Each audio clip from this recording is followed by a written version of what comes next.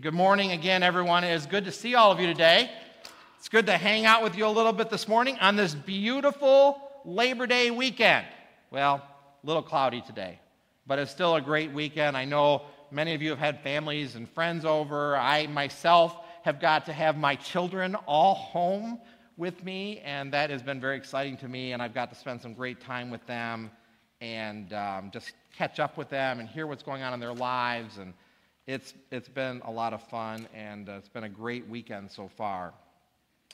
Today, we're kicking off a brand new sermon series called Better Together, and we're going to talk about the importance the community of believers plays in our lives, or should play in our lives.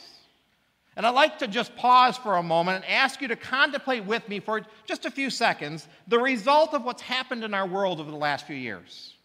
I dare say that we are a lot more impatient with each other, a lot more isolated from one another. We have a lot fewer healthy interactions with each other. The results of this worldwide pandemic have given the world more fear, more worry, has heightened our anxieties, and has chased us to the basements and further isolated from one another. And the community that the believers have with each other has, in part and in places, faded to the background in many of our lives. Now, I'm not today making any political distinctions or drawing any lines or calling anyone out. I'm just making an observation as what has happened to us. We were not created to be isolated in fear. Really, we were not created to be isolated, period. We are not.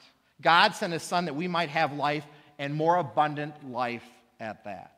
He created the church body to encourage each other in our walks and to build one another up. He created us for community.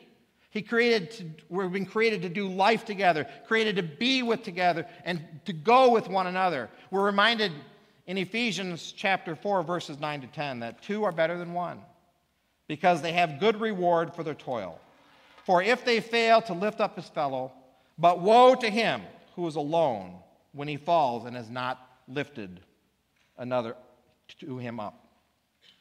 We weren't meant to do this thing called life alone. We sometimes read that verse during weddings, right? But we're not to do this life alone. In this dog-eat-dog world, when we feel the pressures of life and even when we feel the pressures of our own failures and weaknesses, it is so vital to be connected in Christian community and to be surrounded with and encouraged and strengthened. See, Christianity doesn't exist outside of community. The enemy works through isolation. If he can get us on our own, he can defeat us. If he can divide us, he can conquer us. But if we're together, we can stand strong. See, Christianity doesn't exist outside of community. We read in Hebrews 10, 24 to 25, and let us consider how to stir up one another to love and good works, not neglecting to meet together, as the habit of some, but encouraging one another, and all the more as you see the day drawing near.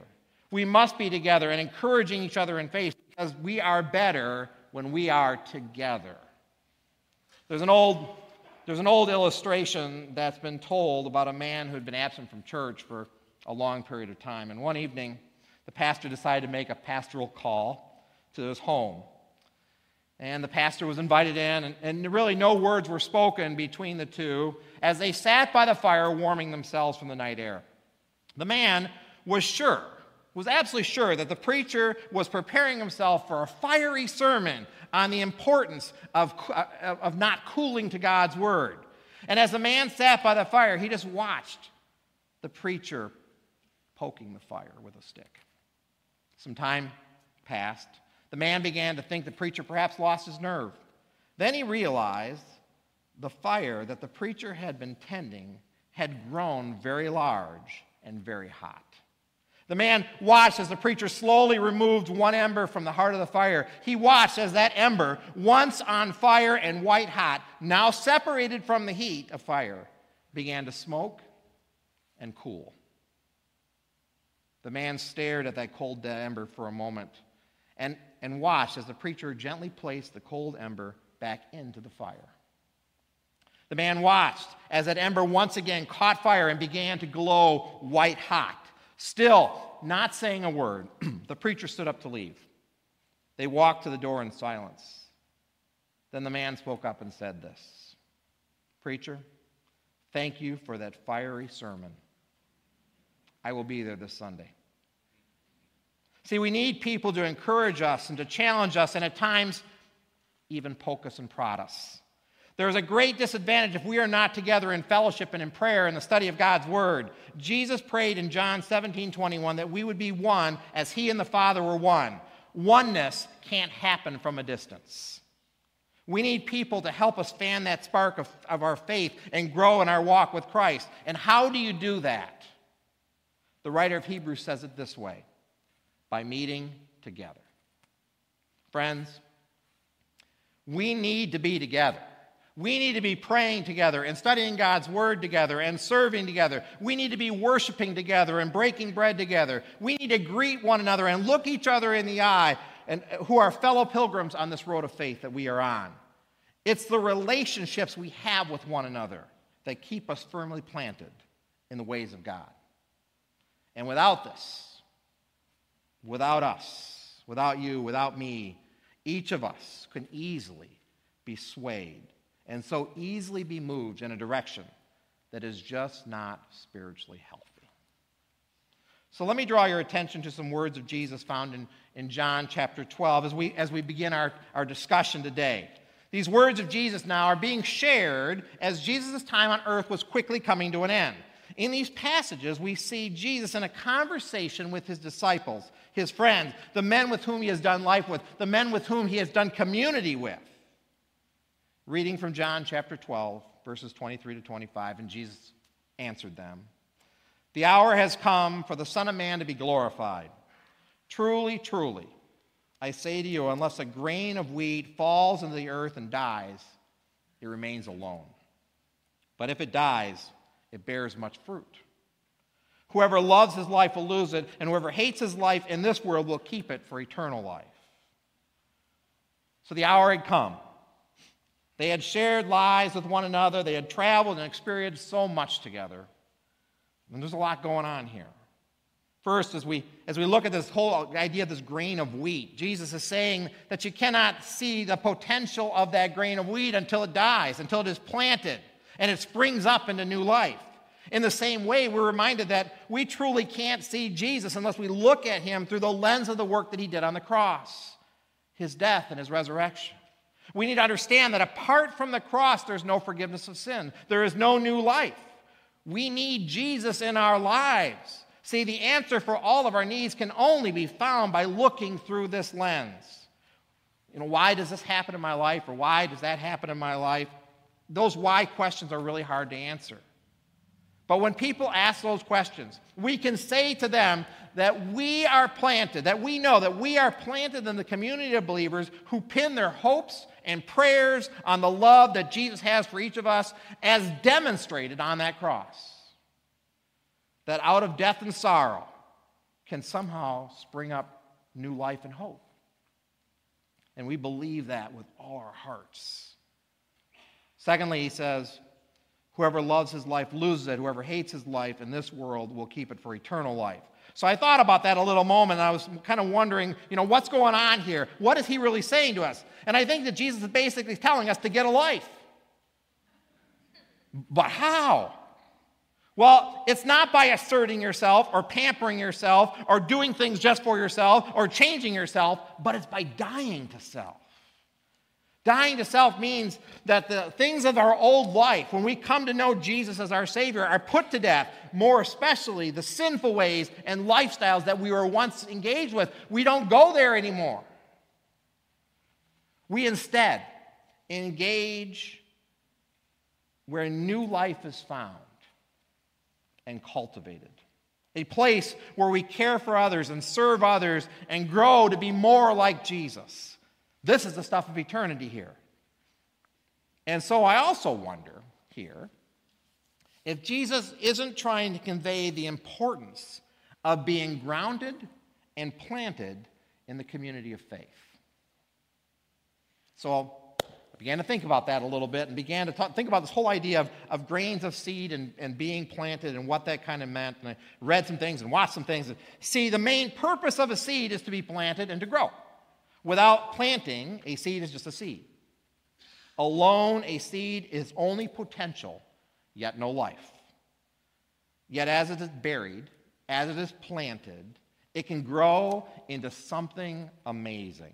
It produces a harvest, something special, something worthwhile, something to be shared with others. In its death, it somehow brings forth new life and new seeds and so much more potential. Then a church can and should be that thing.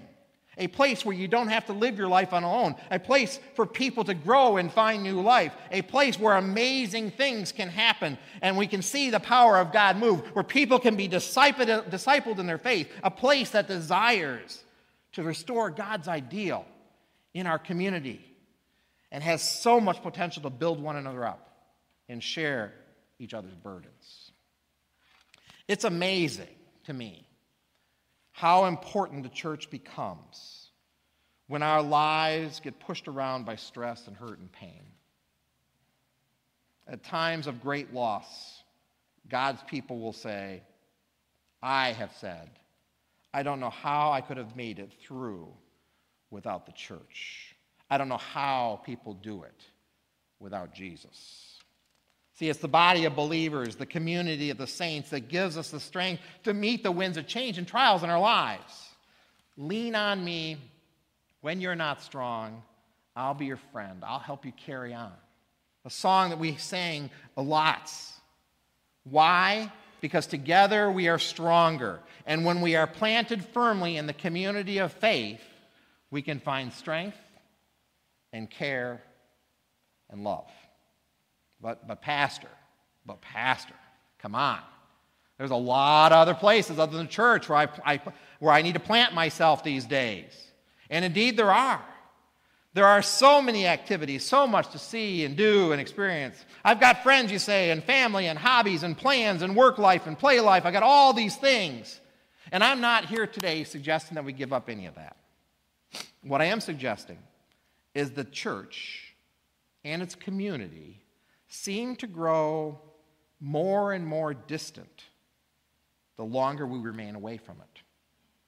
It becomes easier and easier for us to find reasons to neglect meeting and worshiping with God's people. It becomes easier and easier for us to rationalize that, the church really is not needed. And the priority of it falls further and further down our to-do list. I am also reminded that we can allow our image to reflect more and more of the world instead of allowing our reflection to look more and more like Jesus. And the further we distance ourselves from our brothers and sisters in Christ, the blurrier our image of Christ becomes. Or another way to say this, I suppose, is birds of a feather flock together. We need one another in this world that seems to be absolutely out of control. We need a deep-seated relationship with other men and women of faith. We need a deep, deep relationship with our Savior, who has, in fact, overcome all this nuttiness and craziness in the world. Reading from Psalm 1 through 4, we read this. It says, "Blessed is the man who walks not in the counsel of the wicked, nor stands in the way of sinners, nor sits at the seat of scoffers, but his delight is in the law of the Lord, and on his law he meditates day and night. He is like a tree planted by streams of water that yields its fruit in its season, and its leaves do not wither. In all that he does, he prospers. The wicked are not so, but are like chaff that the wind drives away." Pastor Jaime last week introduced this verse to us, and so I thought I'd just ask this question, rhetorical, but something to think about. So who do you hang around with? Who are your people? Who do you listen to? Where have you planted yourself? Not that it's bad to have all different types of people surrounding you from all different walks of life, but who are the ones that speak most directly into your life? To whom are you listening? If we look at verse 3, we read this. The blessed one, he is like a tree planted. Again, we see this idea of being planted and growing and bearing fruit. See, you can't bear fruit if you're not planted, and you cannot bear fruit if you are planted in bad soil or in soil that does not provide the things you need to grow and be strong. Be it a seed that grows into a new crop or a seed that grows into a mighty tree, here we see the importance of being planted near and in things that help you produce the best kind of fruit in your lives. To who are you listening? So if people are like trees, we need to be planted in the best possible place. We need to be planted, grounded, and rooted in our Lord. See, in the busyness of life, in times of feast and famine, when times are going great, or in the fiercest storms of our lives, Jesus is our living water. He is our hope. He is our life. And in Him we grow and flourish, and is the best place to plant your life. But see, there's also another side to this. At the very end of that verse, for those who are planted in places that have little eternal effect or have tried to plant themselves in mineral deficient or in life-giving water deficient environments, well, they are planted in nothing to sustain them and are blown from here and there like chaff in the wind. And I'm reminded of the quote as I thought about this, that only one life will soon be passed, but only what's done for Christ will last. See, many people have been in this season where we feel like we've been blown around a bit. Some of us feel alone. We have struggled with mental health and have been trapped in isolation.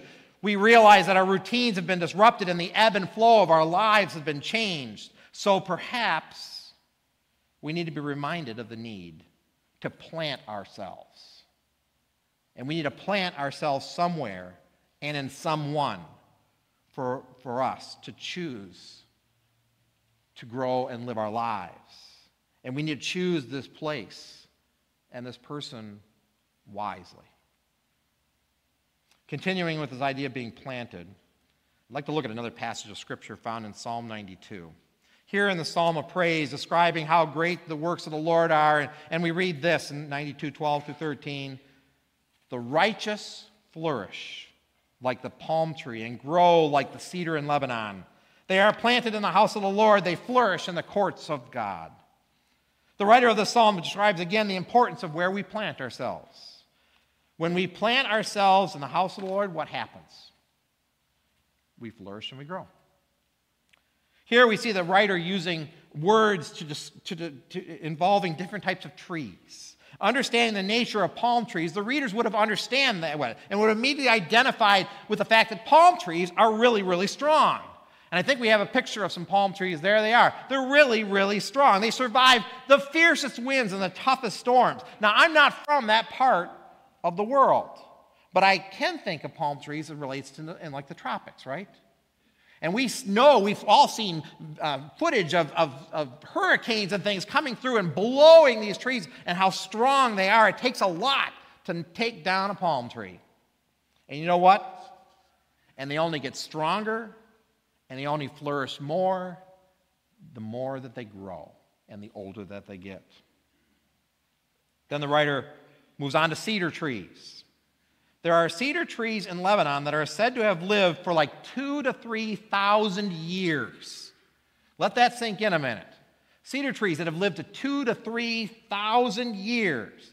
The trees are huge, and they grow to heights of like 100 feet, and they have trunk diameters 8 to 10 feet. A single tree living that long may have been alive at the time of Jesus. That's amazing. These trees are characterized by their longevity and their strength. They're a strong and protective wood, cedar. And you know, both these trees spark thoughts of strength and life and protection. And when you are planted in God's house, you grow strong in your faith and you flourish. As the mightiest of trees started as a seed, and a seed is not planted that is not planted will remain alone, and a seed that is not planted will be alone around, and a seed that is not planted will produce no fruit and no new life.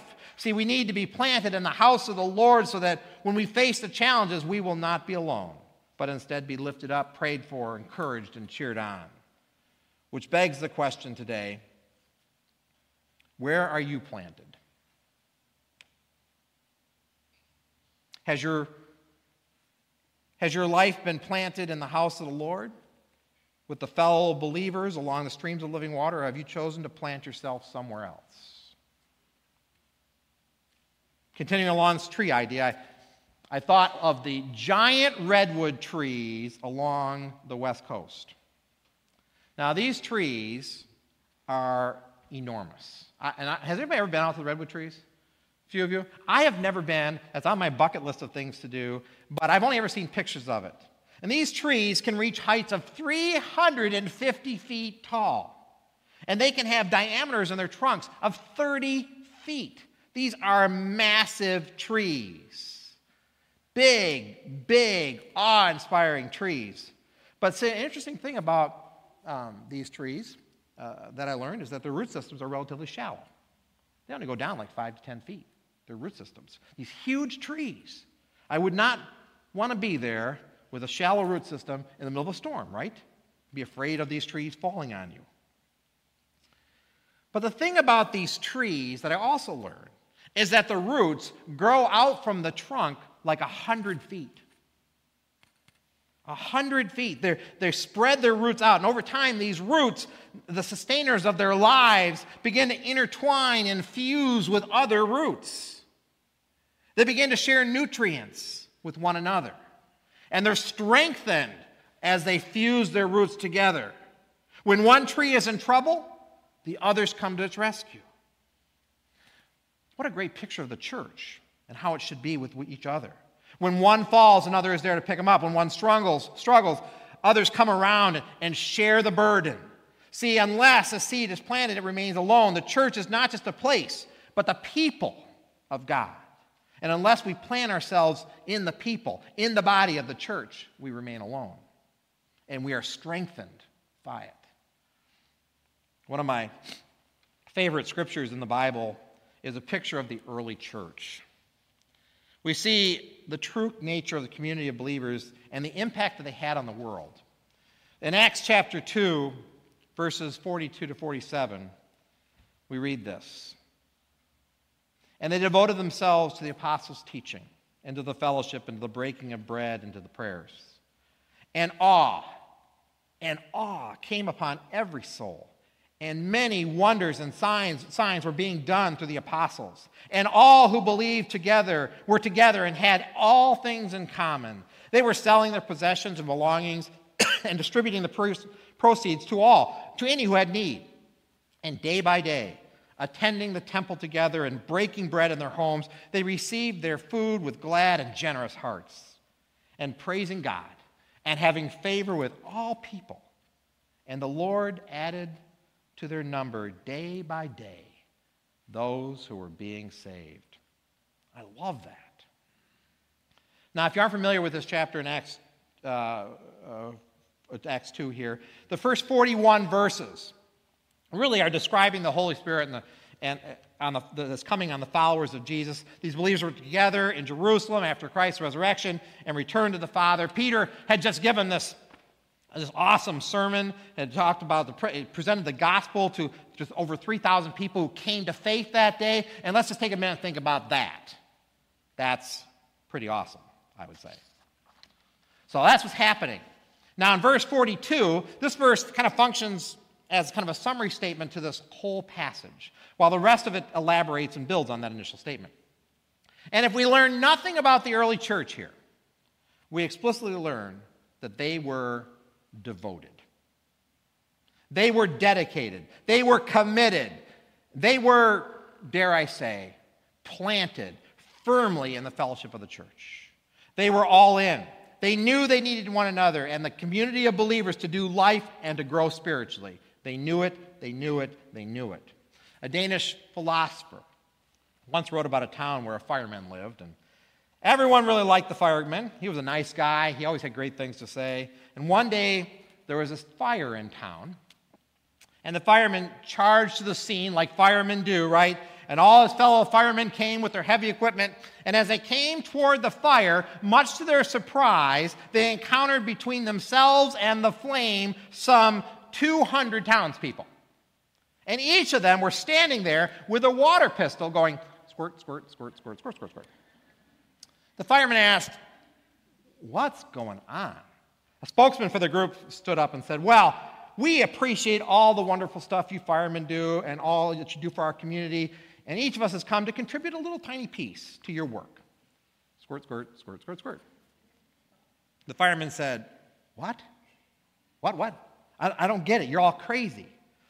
"Yeah," they said, "we realize that we could do more. Right, folks? Couldn't we do more?" "Oh, yeah, most definitely. But we just wanted to offer this little token of our support." Squirt, squirt, squirt, squirt, squirt. "You don't know what you're doing," shouted the fireman. "True," they said, "but you have to appreciate the fact that everyone here is doing a little bit for you." And everyone said, "Amen," and squirt, squirt, squirt, squirt, squirt. At that, the fireman shouted, "Get out of here. Get out of here. This is not a picnic. This is a fire, and a fire doesn't require well-meaning people to come and make small contributions. A fire is a place where people come to give their lives. Firemen are devoted to their call. Our mission is to spread the good news, to tell others about what Christ has done for us. This place, our church, must be a place where people can come and give their lives and build up each other. Not a place that we're here just to enjoy a great service or hang out with friends, but we're here to give our lives and give it all. We need people all in." See, are we here to give our lives for the sake of Jesus and the kingdom of God, or are we here carrying our water pistols going squirt, squirt, squirt, squirt, squirt? These early believers gave their lives to see God's kingdom grow. They had a passion of a firefighter when telling others the good news of Christ, but they also knew that to be a firefighter, they had to know stuff. They had to be grounded in the basics of firefighting, or in this case, grounded in basics of our faith. These early believers knew that they needed to give their lives to growing spiritually. They needed to give their lives to each other in fellowship. They needed to give their lives in prayer and worship. They knew the importance of serving and worshiping and growing together in the community of faith. They understood that not only were they better together, that was the absolute only way they could possibly live. And that is awesome. They understood that the way to change the world was to be planted in faith and to live life through example. And they were devoted. And you know what? The world changed through them. You and I are here today because of that early church. Without their devotion, their willingness to plant themselves in the house of the Lord, we would not be here today. The early church, they wanted to be together. In fellowship with one another. They had real spiritual needs that led them into real fellowship and authentic community with others. Their fellowship meetings were really had little to do with being at church, but it had everything to do with being together. And as they planted themselves in the community where they shared life with each other and in the temples and in their homes, they became pilgrims on this journey of life together. And as they grew together, they gave freely to one another. They grew stronger with one another. They cared more deeply for one another. They built on common experiences, and they had this intense feeling of responsibility for each other. They were indeed planted along the stream of plentiful water. And as they did life together and devoted and planted and rooted and encouraged one another, what happened? The Lord added to their number daily those who were being saved. Friends, we've all journeyed through tough waters over the last few years. Our routines have been changed. We have been disconnected. And it's been really easy to fall away from one another. Fall away from the habits that are the most important habits for us to cultivate for ourselves and our families. It's been easy to drift away. And as we have gathered around TV screens to do church, yes, it has created some simpler routines and rhythms. Yes, it has forced us all to slow down and reboot, and I get it. In fact, it has caused us all to rethink some things and some routines in our lives.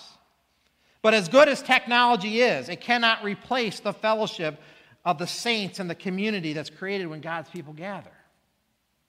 Can't replace it. It cannot replace the need to grow together and serve together. See, we need each other, and that means we need to be present with one another.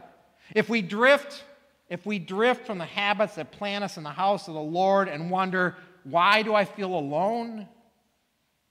Perhaps it's because we've uprooted ourselves and are no longer planted. So, an interesting question to ask today as we've been thinking about trees and planting. Perhaps there are some arborists in the fellowship today. But when's the best time to plant a tree? I don't know. Some might say spring or fall, but in reality, the real answer to that, the best time to plant a tree was like 20 years ago, right? So you could reap its benefits. When's the best time to be planted in the church? Some might say a long time ago.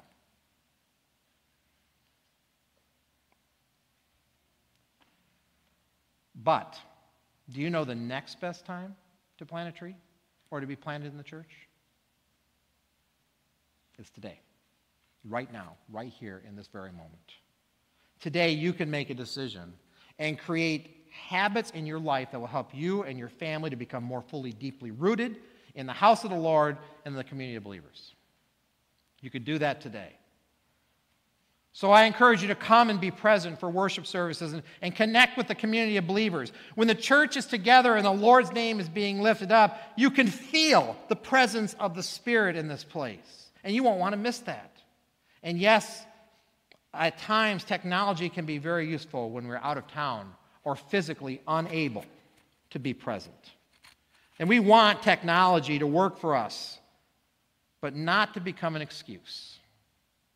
And we are truly blessed with the great tech team who works tirelessly to make sure our stream gets out online so that people can connect with us when they cannot physically be present with us. We're blessed with an awesome campus pastor who cares for the people of that community and works with them and helps them to get connected as best they can. But we still need community with each other.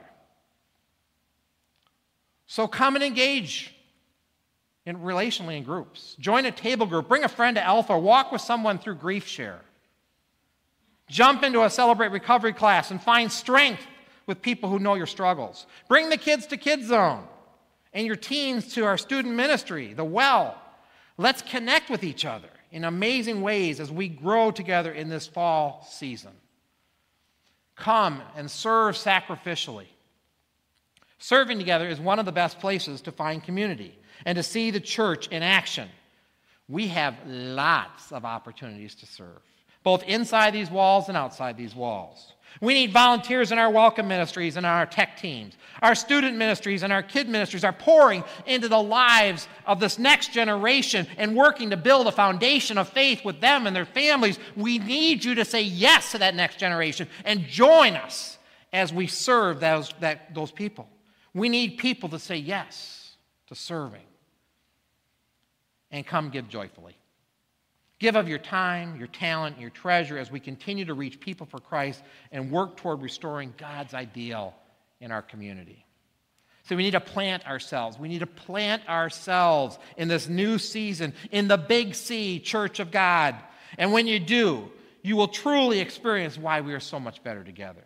Because when we are planted together as a church, intimacy with God is deeper. Joy is found quicker. Anxieties are calmed faster. Burdens are carried. Temptations are conquered. Families are built up. God-sized dreams are realized. And our true home is discovered. And they devoted themselves to the apostles' teaching, to the fellowship, and to the breaking of bread and prayer. And awe came upon every soul, and many wonders and signs were being done through the apostles. And all who believed, they were together and had all things in common. And they were selling their possessions and belongings and distributing the proceeds to any who had need. And day by day, attending the temple together and breaking bread in homes, they received their food with glad and generous hearts, praising God and having favor with the people. And the Lord added to their number day by day who were being saved. Yes, friends, we are so much better when we're together. I invite the worship team to join us. Let us pray. God, thank you today for allowing us and enabling us to gather as the family of believers here in St. Joe. God, I thank you for those who are online, who are experiencing community online, and for those who are here today. God, help us to remember and understand the importance of being together and sharing life with each other. God, we thank you for this great church, for awesome worship experiences, God, for great teaching, for great opportunities to connect in groups. God, we thank you for all that you provide for us. And Father, today, I pray for that person or those people who may be wrestling with what it means to be connected into community, what it means to even know who you are. And so, God, I just ask that you draw near to them and embrace them and help them to feel your presence today. Father, I pray for that person who may be at that point of thinking, I just need to get connected with this Jesus guy. And so, Father, I pray that you will help them to realize that they need Jesus. Because we know that apart from what he did on the cross, we can't be saved. We need Jesus in our lives. We need the work that he accomplished at Calvary. God, I just pray that you be with us in these days and weeks to come. God, help us as we reconnect with each other and enjoy the fellowship of one another. And Lord, grant us the ability to see people who are being saved day by day. We love you. And it's in Jesus' name we pray. Amen.